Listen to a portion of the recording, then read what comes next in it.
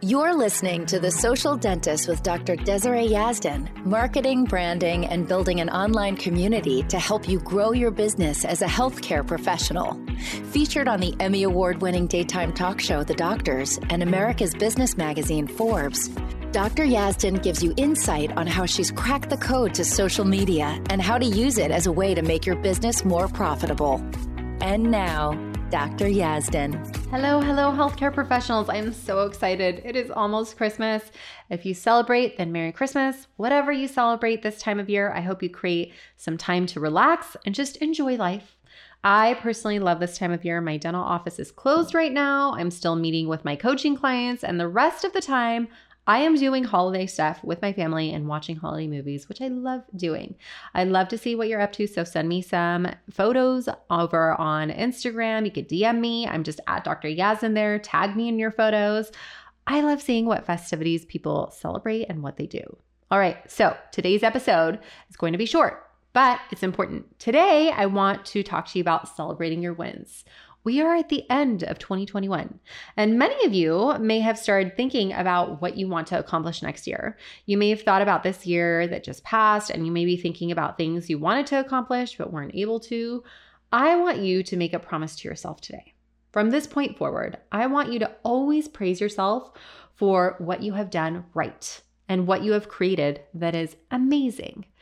I find it so fascinating that we have such a hard time praising ourselves and living in the abundance of what we have created. Literally, I was just coaching one of my private coaching clients last week. Her business account was always hovering at the same dollar amount, and she really wanted to triple what her account was at. And we spent 2 months working on that for her. And at the end of 2 months, on our call together, she checked her account and she was surprised to see that it had more than doubled the amount it was at. For a solid year, her account was always at one amount, and we worked on her capacity to have, and we worked on so many things, and she literally more than doubled it, almost hitting her goal of tripling it.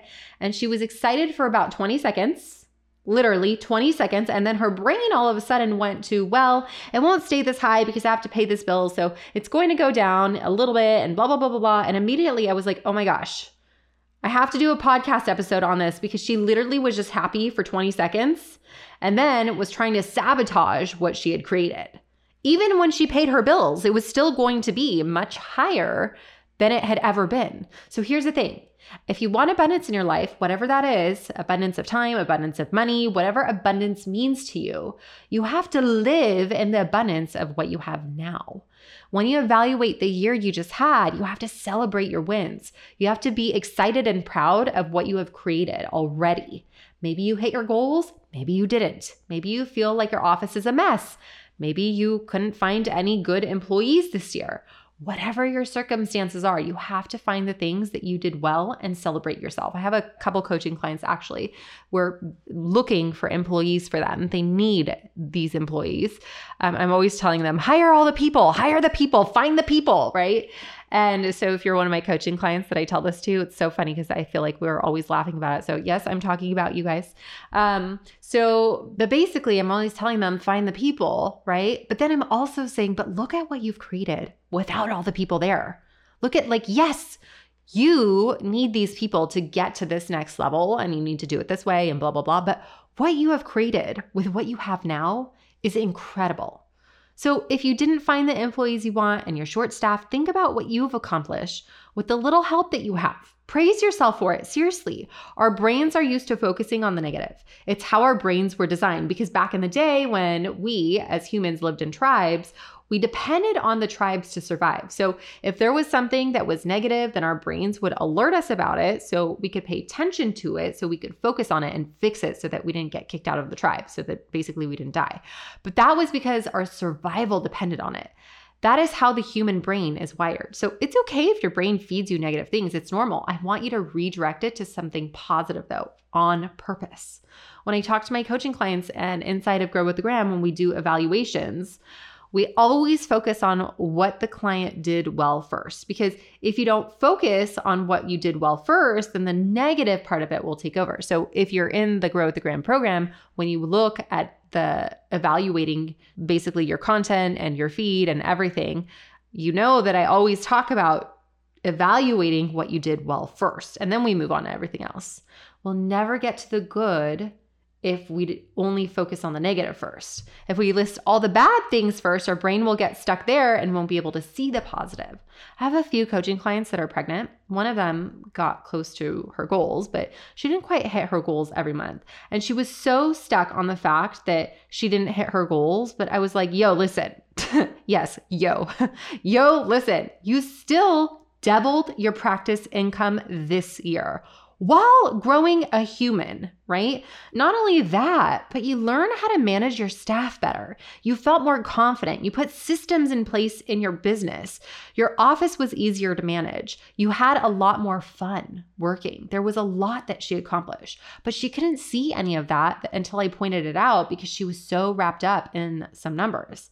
I think sometimes we think if we don't beat ourselves up over things, or if we don't obsess over what didn't work out, and if we find the good in it, that we are basically accepting it, and then we won't be able to move forward. But that's not true. I did an episode a while back talking about getting off the jockey off your back. Like if you're a racehorse and there's a jockey on top of your back just whipping you all the time, how much faster you would actually be if the jockey was off your back, right? Beating yourself up or entertaining negative thoughts all of the time isn't going to help you grow. It will slow down the process. It's funny, I see this with my daughter all the time. So a few months ago, we had trouble getting her in the car seat. So she was so resistant to it. I tried everything. I tried giving her toys just for the car. I tried giving her a bag with a bunch of random stuff that she would find interesting. I tried giving her my wallet because she loves taking everything out of it. I tried giving her a phone, even though I'm so against the screen time. I tried doing it with force. I tried doing it with care. I tried doing it with tricks. I tried everything. She would not get in. And at the end, what I would end up doing is forcing her in, and it was a horrible experience for both of us. And she would cry and scream during our entire drive together. I don't know if any of you have toddlers, but if you do and you're experiencing this, know that you're not alone, okay? So here's the thing.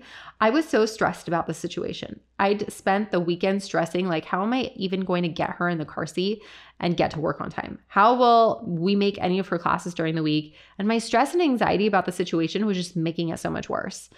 And the only way I got her to enjoy the car seat was when I stopped putting so much pressure on myself to be on time to all the things.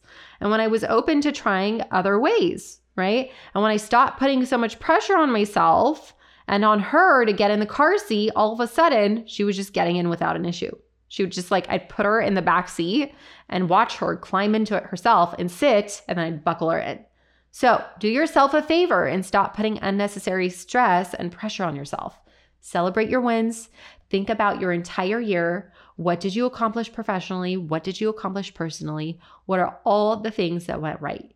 You can always evaluate what you would want to change and what you would do differently. But before you do any of that, I want you to spend some time living in the abundance of what you have already created.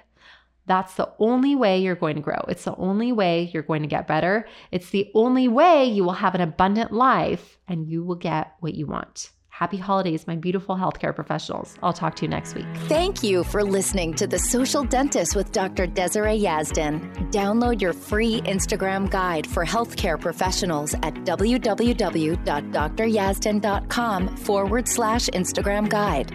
If you'd like to reach out to Dr. Yazdan, you can do so on Instagram at Dr. Yazdan. That's DrYazdan. Till next time.